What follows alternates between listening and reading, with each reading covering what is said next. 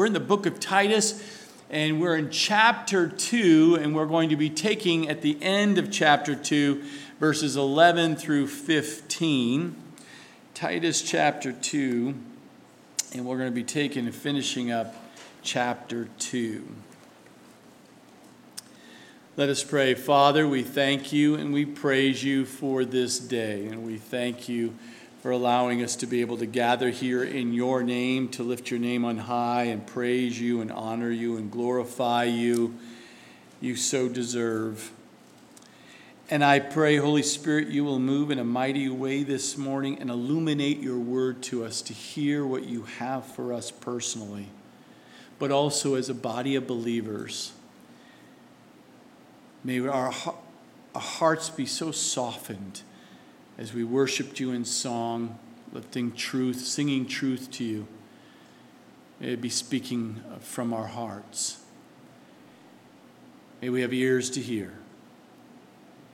And may there be no distractions, Lord, in our minds, in our hearts, in this place, that would hinder the work you want to do in our lives. We thank you and we praise you this morning. And we glorify you in Jesus' name. Amen, amen, and amen.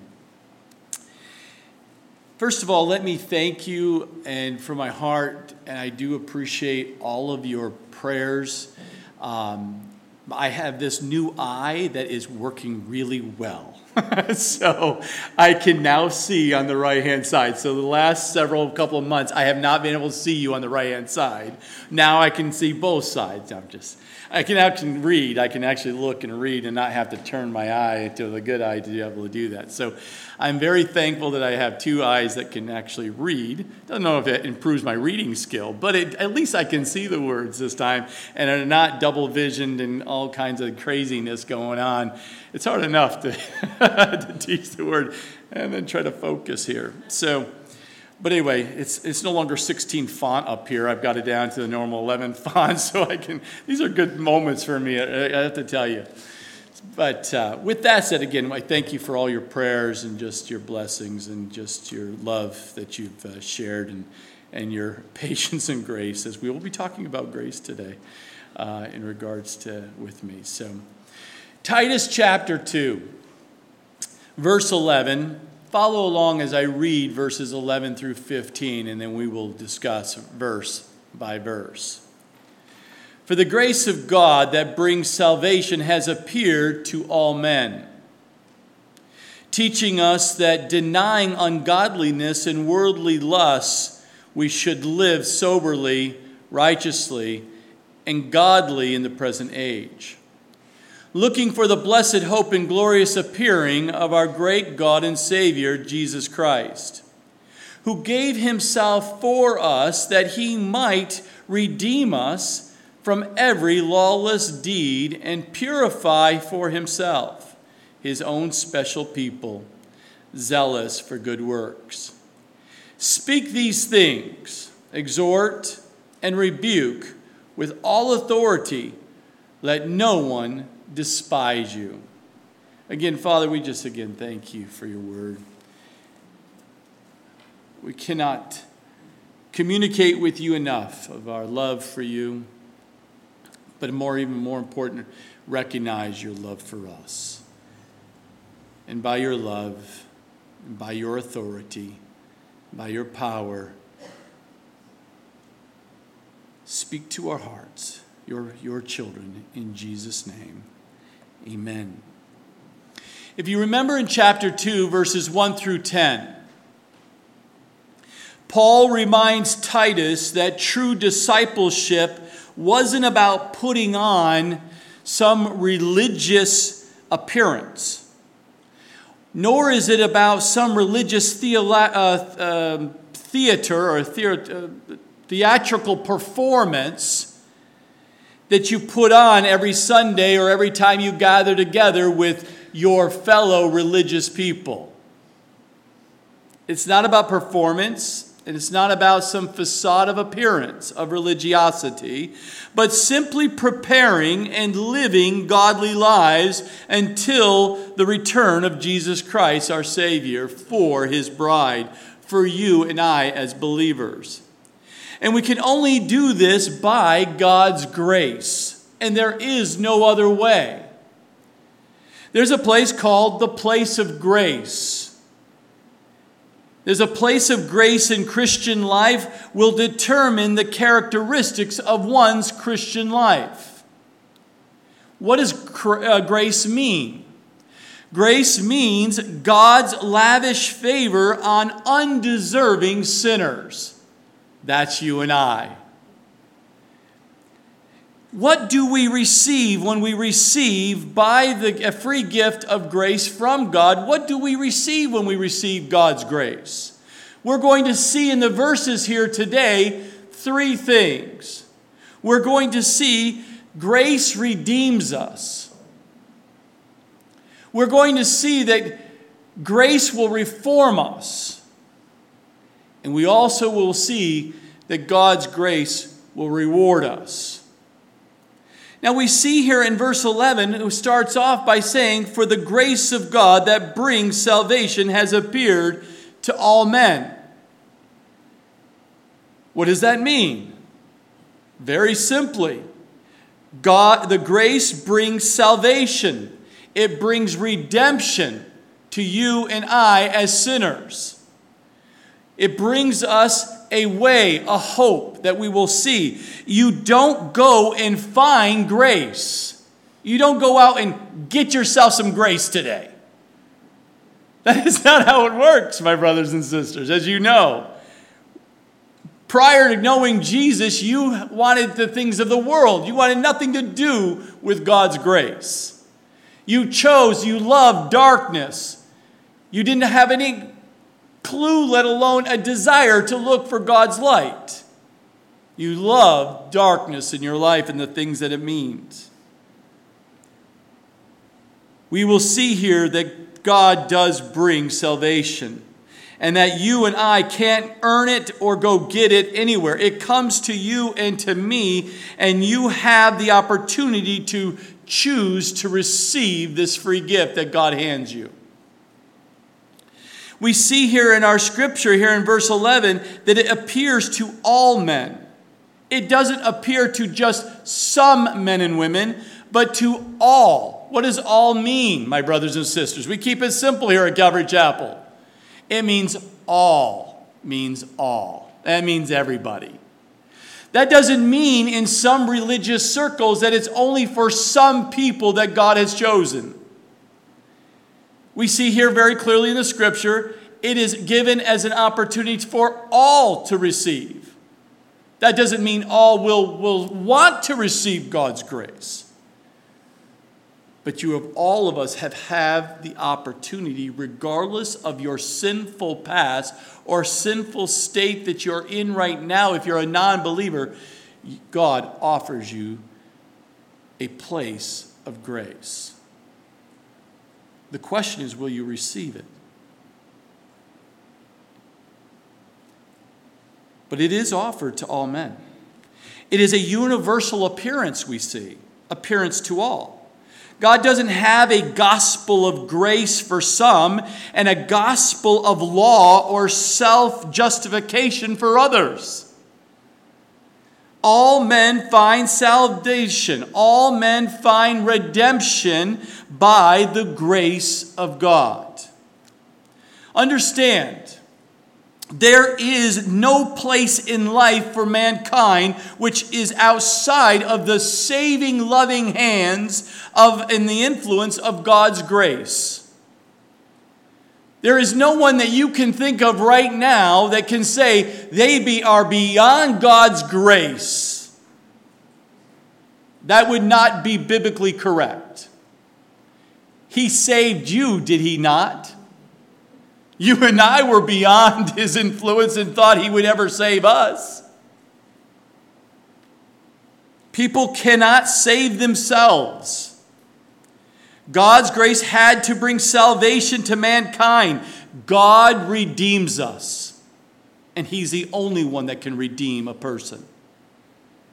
This salvation was not discovered by sinners. It appeared to them via the life, the death, and the resurrection of Jesus Christ himself, God in the flesh.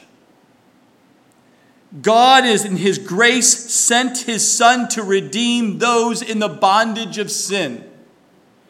And all of mankind was in the bondage of sin. He came and made a way for us to be redeemed.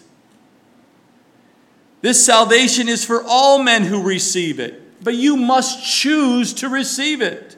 We see in 1 Timothy chapter 2, verses 3 through 6. I'll read it for you. For this is good and acceptable in the sight of God our Savior, who desires all men to be saved and to come to the knowledge of the truth. For there is one God and one mediator between God and men, the man Christ Jesus, who gave himself a ransom for all, to be testified in due time. He purchased you and I. Why? Because he loves you. Yes, even as a sinner, God loves you. And he wanted a personal relationship with you. That is why he created you, is to have fellowship with him. And sin separates us from that relationship with God. And then he offers you and I the place of grace, and that is to receive his grace and put us in that place. There's a universal need for mankind, and God provided a universal solution for all who will believe. We see in verse 12 and 13 that grace teaches us something. He teaches us three things for us to know today.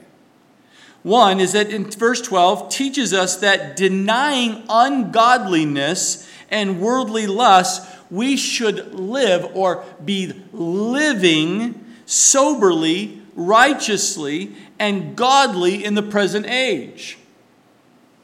The ancient Greek word here for teaching speaks of what a parent does with a child. A parent does for a child, they speak to that child in many different ways.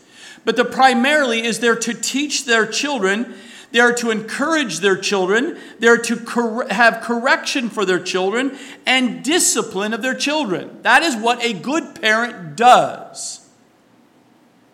Grace is a teacher. And grace teaches us as Christians how to live godly. That's what grace does. Grace also operates in the lives of the saved.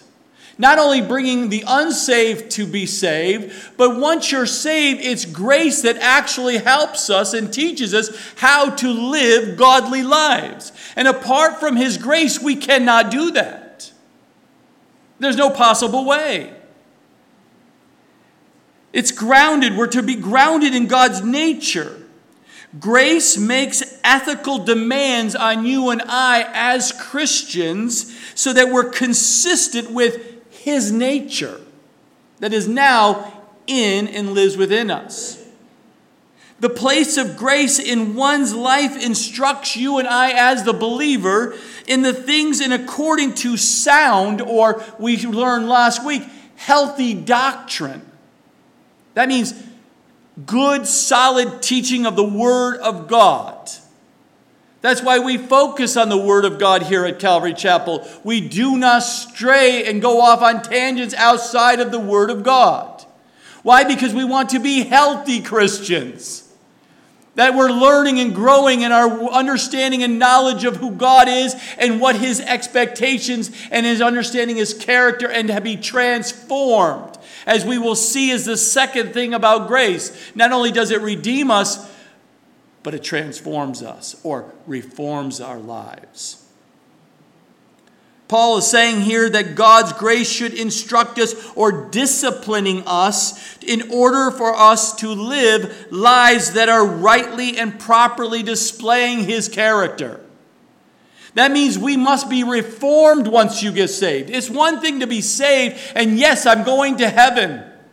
But God says, no, there's more to this. It's not about just purchasing you or redeeming your lives to give you a life, eternal life, but now I need to transform you and to help you to grow and mature in this new life you have inside you. You cannot continue in the old life. You now must live a new life where no longer can you live like you used to live. Some are quick to turn to the preaching of God's mercy and use that as an excuse to live lustful behavior. But it's this carelessness, it's this wrong thinking as a Christian now in your new life. It's wrong thinking. It's carelessness. And it keeps one from thinking about their regenerated new life that God has given them. And that's why you struggle as a Christian if you're not embracing the new life. But the revelation of God's grace, the place of grace in your life, brings with it exhortations or encouragements to this godly life of yours.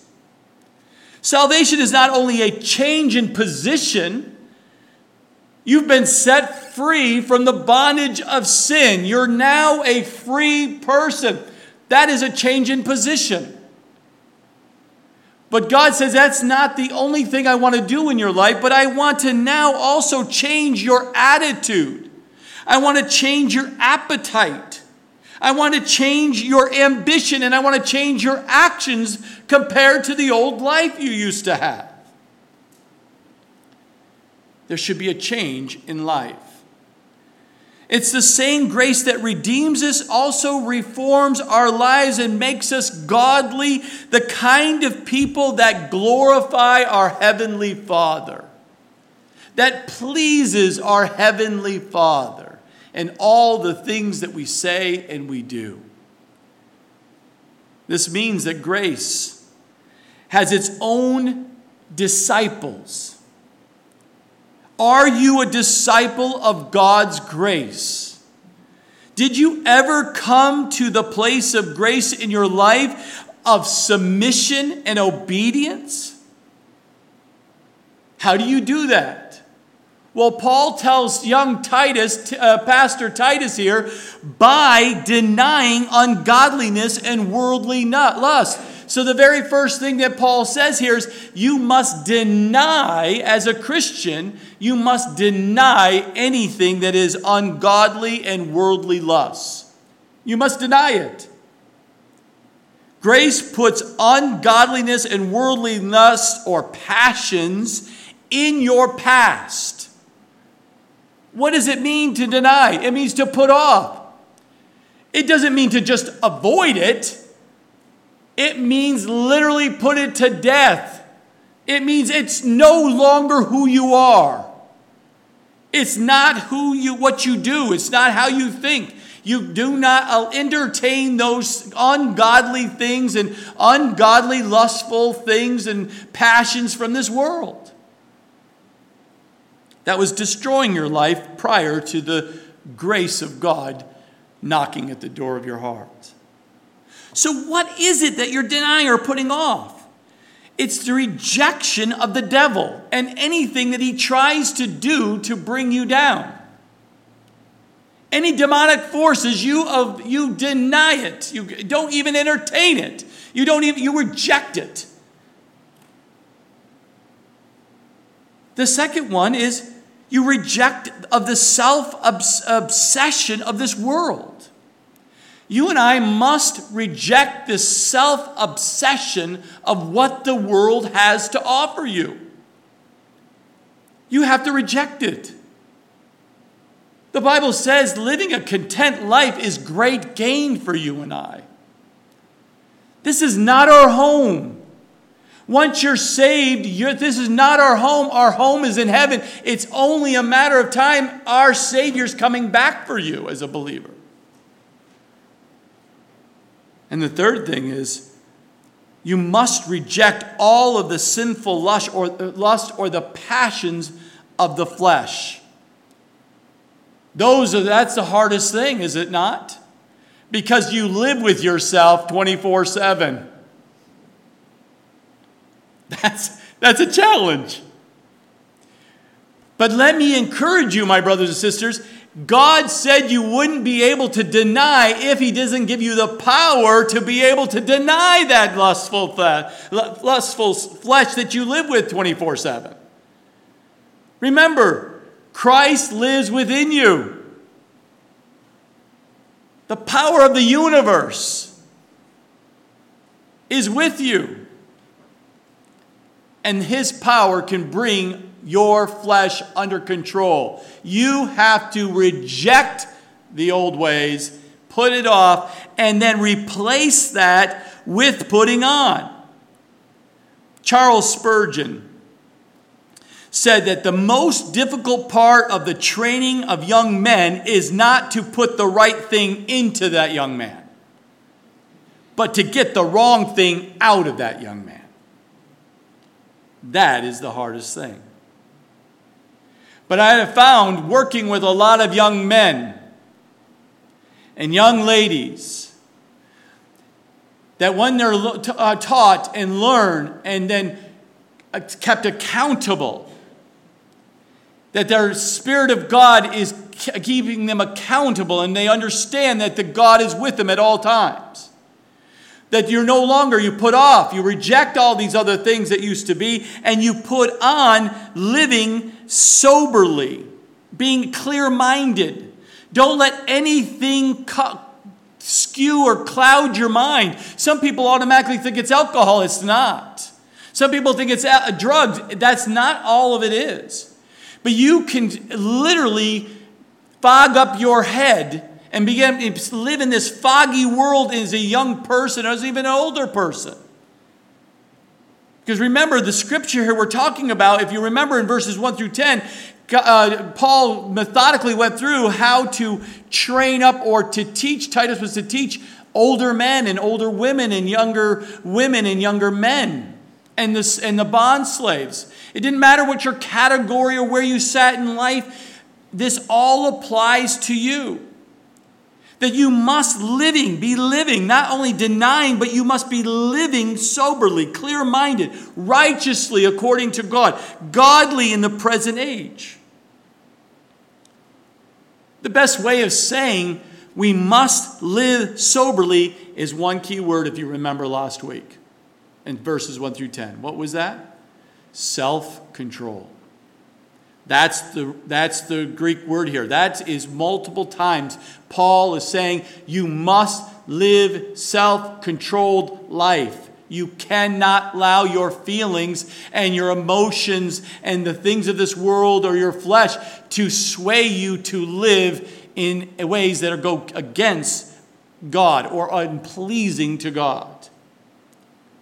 But we must live soberly, self-controlled in regards to ourselves. And we must live righteously in regards to the people around us. How we live rightly affects people around us. We must live godly in regards to our God. We must take God seriously of what his word says. It's not negotiable as a Christian to listen and say, Heavenly Father, I'm not interested in what you have to say today.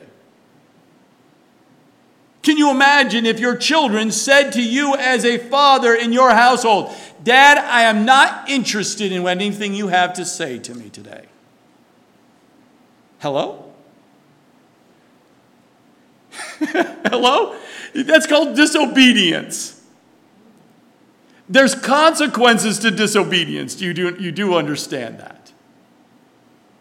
More than likely, you're going to feel the hand of pressure of Dad. However that form comes, you're going to feel the heavy pressure of Dad. Your heavenly Father also can come down and put his heavy hand on your back and says, young man, young lady, older man, mature women. That is not how you are to respond to me. That's not how it works. And he is patient, and yes, he is long-suffering.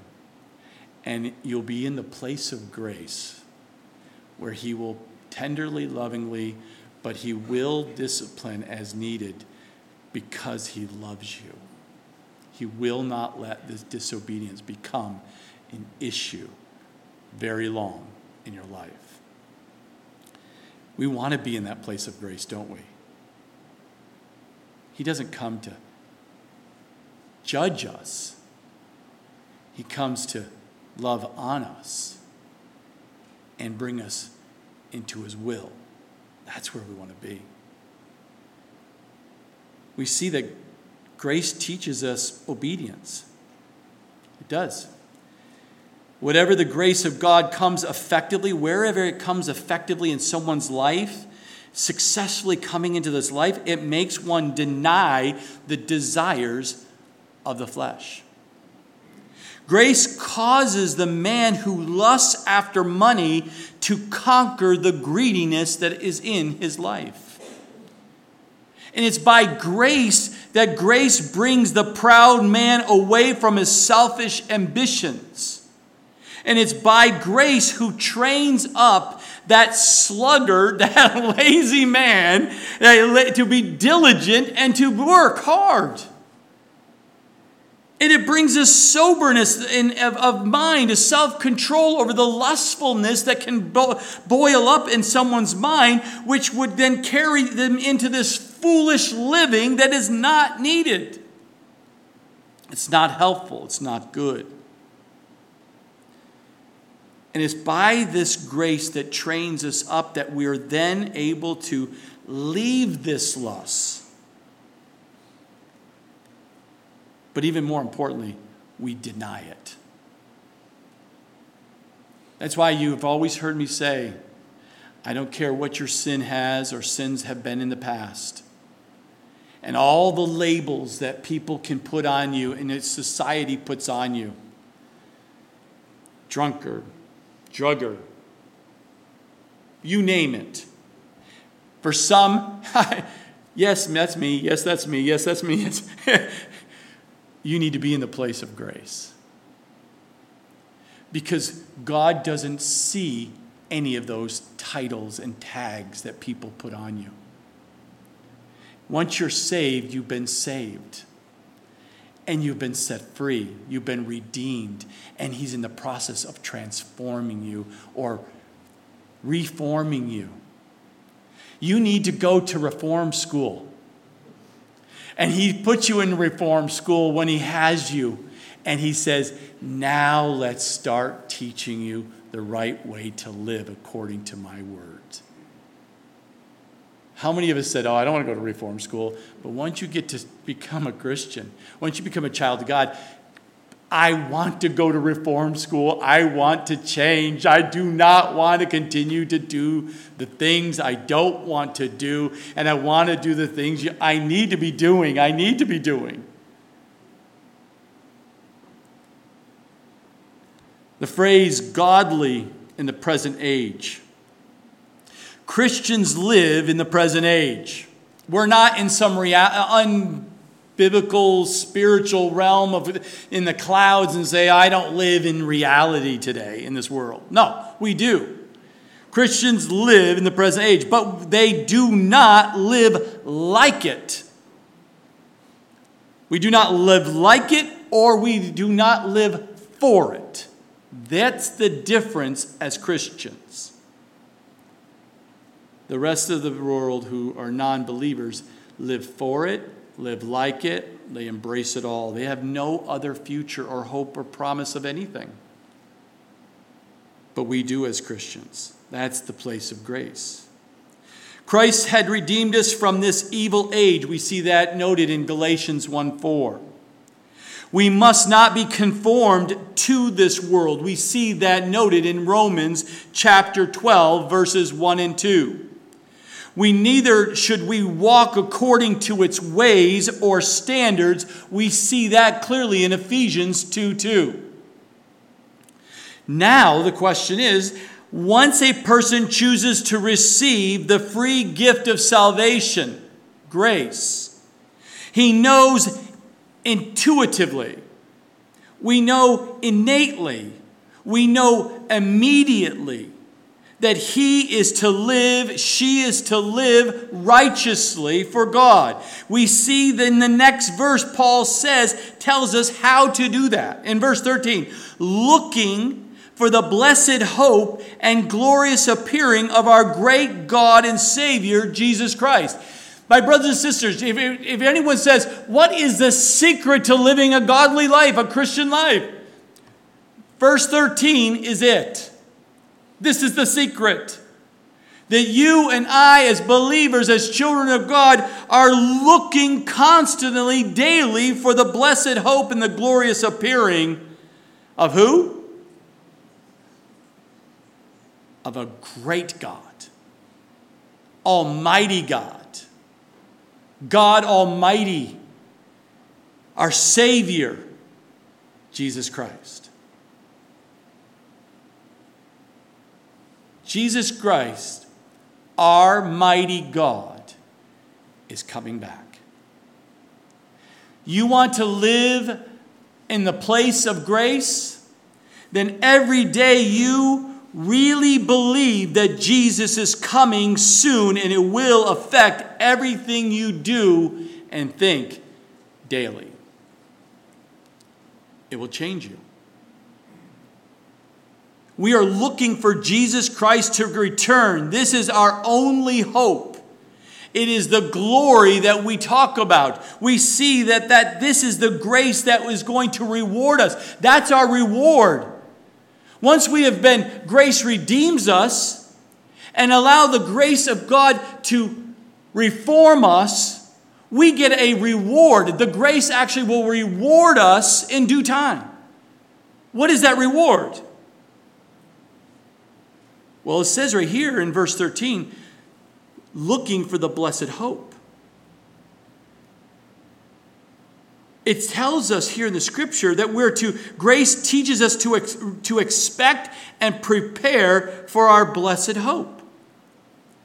What is the hope? Hope is not heaven. Hope is not glory. Our hope, our blessed hope, is a person, that is Jesus Christ himself. That is our hope. Now, I hope you caught this, because this is the subtleness that people as Christians who have been walking for many years now do not understand the grace of God, the place of grace. They've been working and working and working and doing and doing and doing, but they're missing the place of grace. They're sitting there, I can't wait to get to heaven. And don't get me wrong, I say that often. Oh, I can't wait to get to my glorified state. I've been justified. I've been being sanctified. I can't wait to be glorified. Oh, I can't wait to get the new body. And I say that often, especially when the eye was going bad. Oh, Lord, wait till I get the new eyes. What is it going to be like? But my brothers and sisters, the blessed hope that you must keep your mind set upon, looking and looking up, is the return of Jesus Christ for you. It's not what, it's not where, it is who. Because we do not do religious what? Or religious where? We do relationship with Jesus Christ. That's why if you're trying to work your way into somehow getting into a relationship with God, or you're working really hard to somehow get a better sense that your God is talking to you and you got this sense of God in you, and can I help you relax today in your Christian life and rest in the finished work of Jesus Christ on the cross for your sins? And stand in the place of grace, that you can't earn it, you can't work for it, you can't do anything other than just respond out of love for your Savior who has redeemed you, who's been reforming you, and is going to reward you. And you will enjoy your walk as a Christian. You will find the peace and the joy that God talks about. Now, looking for the blessed hope. Jesus came, if you remember the first time, to save the soul of man. When Jesus comes back the second time, it will be to resurrect that body that he saved. The first time when Jesus came, he came for the purpose to save the individual. But when he comes back the second time, it will save a society. The first time when Jesus came, he knew he was going to go to a crucifixion at the tree. When he comes back the second time, it will be a time for a crowning at the throne. When Jesus came the first time, it was in time of humility. Born as a baby, stripped and beaten and bloodied mess and on a crucifixion like a criminal. But when he comes back a second time, it will be in glory. The first time when Jesus came, he came was judged by men. But the second time when he comes, it was to judge all men. When Jesus came the first time, he stood before Pilate. The sentence was made. When he comes back a second time, Pilate will be the one standing before him.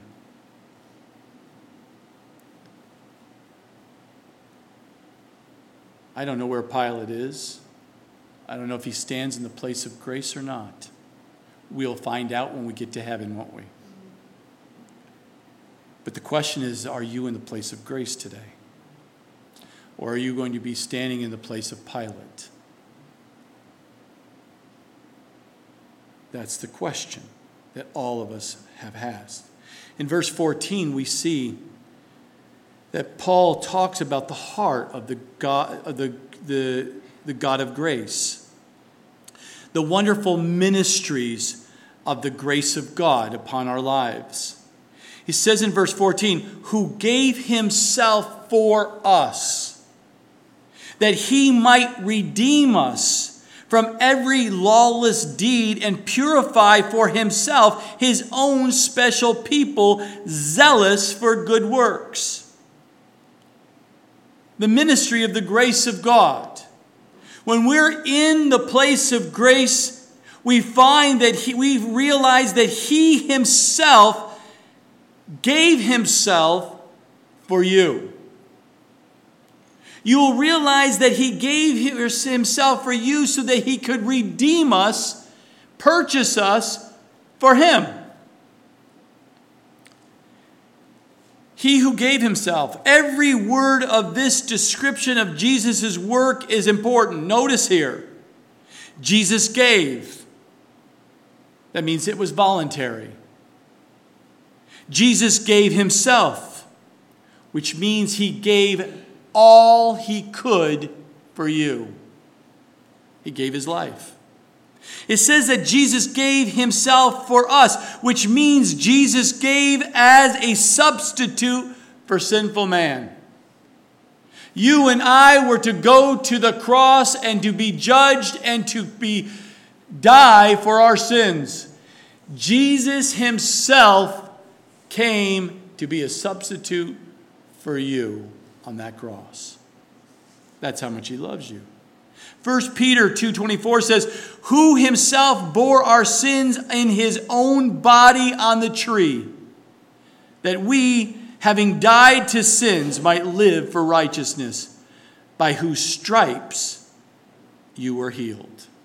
It's by his bloody stripes that you, and it's very English, by those bloody stripes, you were healed. I thank God for that healing that he gave to my life, so that he might redeem us. Redemption means to be bought out of slavery by the paying of a ransom. You've been ransomed. He paid the ransom for you. We are bought out of slavery to sin and purchased for his service, for his purpose. We have been redeemed from all iniquity we see, all lawlessness. We have been purchased from that. Lawlessness should not be speaking of our lives in any form or fashion. Which means that sin should no longer master our lives. Doesn't mean it won't mess with our lives, but it should not master our lives.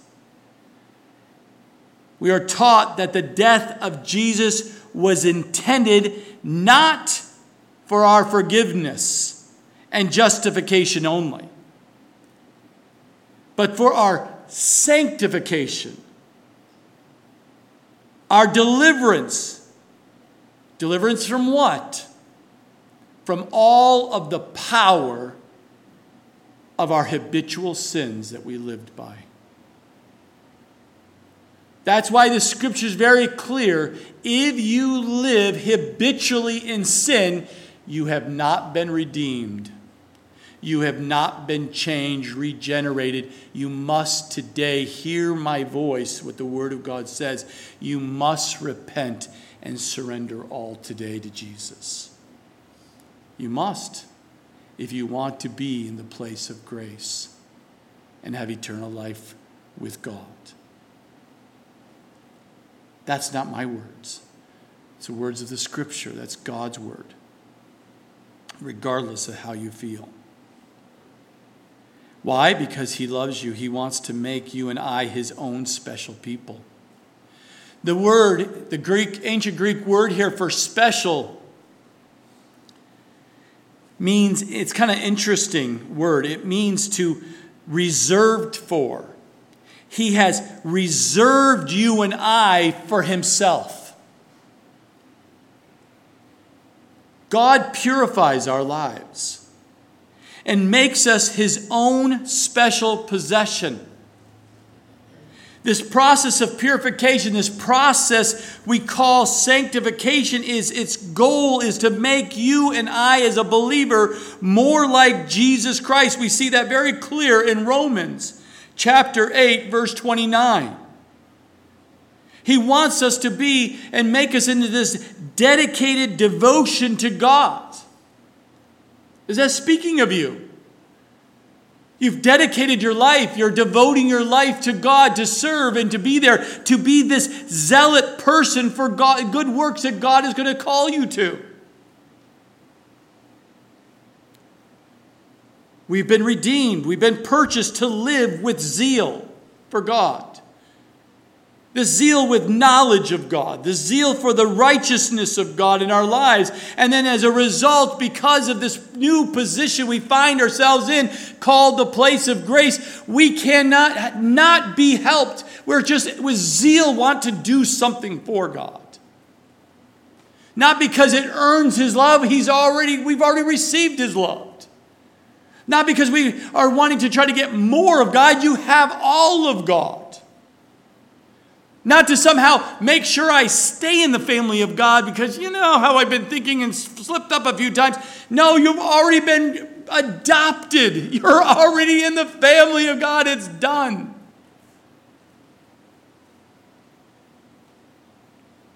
How much more zeal should you have to say, God, what do you have for my life that will be pleasing to you? And every day we wake up and ask, what do you have for me today?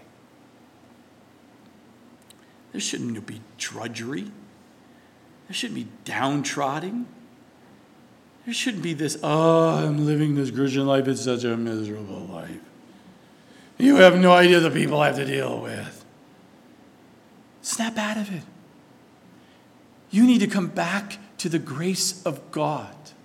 You've got to come back of the finished work of Jesus and what he has done. He's redeemed you. He's reforming you. He's going to reward you. You should be the happiest person and most zealous person in your life and reflecting that. I'm not talking about the fake theatrical performance of Christianity. Like turning it on. You're a drudgery, a miserable person on the outside. But when it comes Sunday, you turn it on, man. I've got to just have to be that with those Christians in that church for only 15, 30 minutes maybe, and I'm going to turn it on and make it sound like God is living through me. And I walk right out and I go right back to my miserable life. You have a miserable life. That is not how it's supposed to be. Let God, if you've been redeemed, let God transform you. Let him do the work. Just sit in the place of grace and let him do the work. And what will happen is all of us are going to see the fruit of God's work in your life called the fruit of the Spirit. And that fruit is love. And I don't care what I do and how I look at your life, there's going to be a facet about your life that is just going to radiate who? Jesus Christ, who lives within you. It's going to come. Why? Because of grace, we allow God to do the work. He's still sanctifying you. You might be in the very beginning of the process of being reformed. So we show grace because you're just starting the beginning of the journey. But if you've been saying you've been a Christian for a good year to 2, 3, 5, 10, 15, 20, 30, 40, 50, some of you may not be that long. Some of you might. You should be so fruitful in God's spirit the Spirit of God that people should be able to pluck from your life love from God that is just so filling and so rewarding to be around you. You shouldn't be a porcupine. It's not a part of the fruit. You shouldn't be a porcupine. Touchy. Woo, watch out. It should be love. We see in our last verse here, and we wrap up, the messengers of grace. We're messengers of grace. It says, speak these things. Paul says, Titus, speak these things. What things? The first verses 1 through 10. Speak these things to those older men. Don't be holding back. Speak these things to those mature women. You better be speaking to those young women and those young men. You better be communicating effectively and what my expectations are. But speak these things. Exhort. Encourage them in these things. You need to rebuke. Yes, you need to correct them if they're not doing it my way. You need to correct them. Why? Because you're in the position as a pastor. You're supposed to encourage them and also correct them. As a parent, you need to make sure you teach these things to your children. And you need to encourage them in it. You need to correct them into it. My brothers and sisters, as you're interacting, you need to be speaking these things. You need to be encouraging these things. You need to be correcting in love these things when you see them with your sister that you love so dearly. With all authority, Titus, with all authority. You have the authority of God in the position you're in as a pastor to be teaching these things. And let no one despise you. See, Titus and every one of God's messengers of grace are directed to speak and exhort and to rebuke and to do with all authority. Is it your authority? Say no. It's not your authority.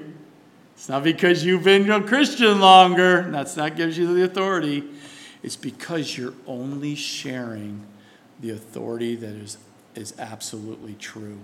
You're just sharing the word of God. Don't share your opinion. Don't share your leaning on your own understanding. If you're going to encourage people, if you're going to correct people, if you're going to teach them anything, You only share the word of God. Please, please, pretty please. Because that is when you're going to see people will receive it, if they're going to receive it. And they're going to sense your love because you really are going to do it out of love. And you're going to do it with grace because we are in the place of grace. We must allow other people to be what? In the place of grace. But he does say at the very end, don't let no one despise you. Titus spoke of with all the authority he had to back it up with his life. Titus, don't go out there and teach these things and then be around and people are going to despise you. Why are they going to despise you? Because you're living a hypocrisy. You live this life that says you're a Christian. You say all these things. You say you are living a certain way, but everyone can watch your life and see that you're not. So how are you going to go turn around and to teach these things to someone else or to encourage someone to do these things or to correct someone when you're not doing it yourself? It's hypocrisy. And people will despise you. Don't let anyone despise you, Titus. What you're teaching, you must live. You talk about grace, then you need to live in grace and you need to allow people to be in grace. Let God do the work. I just want you to be a messenger of my truth. And to let the Holy Spirit do the work. You're not the Holy Spirit. And it's not only hypocrisy, but he's also saying to Titus, don't allow them to intimidate you. Don't let them intimidate you, Titus. You have the authority of the Word of God. Stand firm. Remember, salvation produces transformation, which leads you and I to the anticipation of Christ's return. How do I know that God has saved you? How do I know that God has saved you and transforming and renewing and making you new? Is you cannot help but keep looking up for the return of Jesus Christ. And you are not ashamed to talk about it. You're not sitting there as a Christian saying, oh, Jesus, I don't hope he doesn't come back today. I got things to do. Hello? We'll show you grace. You're going to grow. You're not there yet. You're immature. You're young. You need to grow. Because once you've grown and mature, every day you look up and say, perhaps today, Lord, you're coming back for me. So Titus, Paul says, tell all the believers, tell all the saints, tell all your brothers and sisters, we can and we must stand strong in the place of grace.